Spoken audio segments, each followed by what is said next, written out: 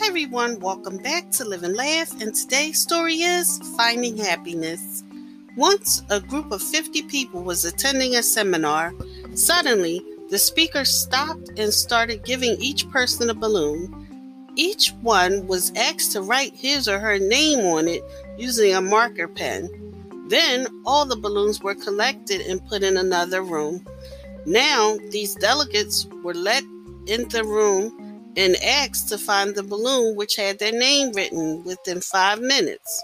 Everyone was frantically searching for their name, pushing, colliding each other, and there was utter chaos.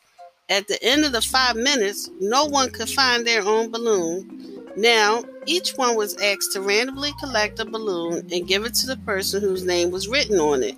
Within minutes, everyone had their own balloon. The speaker began. This is exactly what happens in our lives. Everyone is frantically looking for happiness all around, not knowing where it is. Our happiness lies in the happiness of other people. Give them their happiness and you will get your own happiness. Thank you for listening, and if you know anyone that could benefit from this story, please go ahead and share it.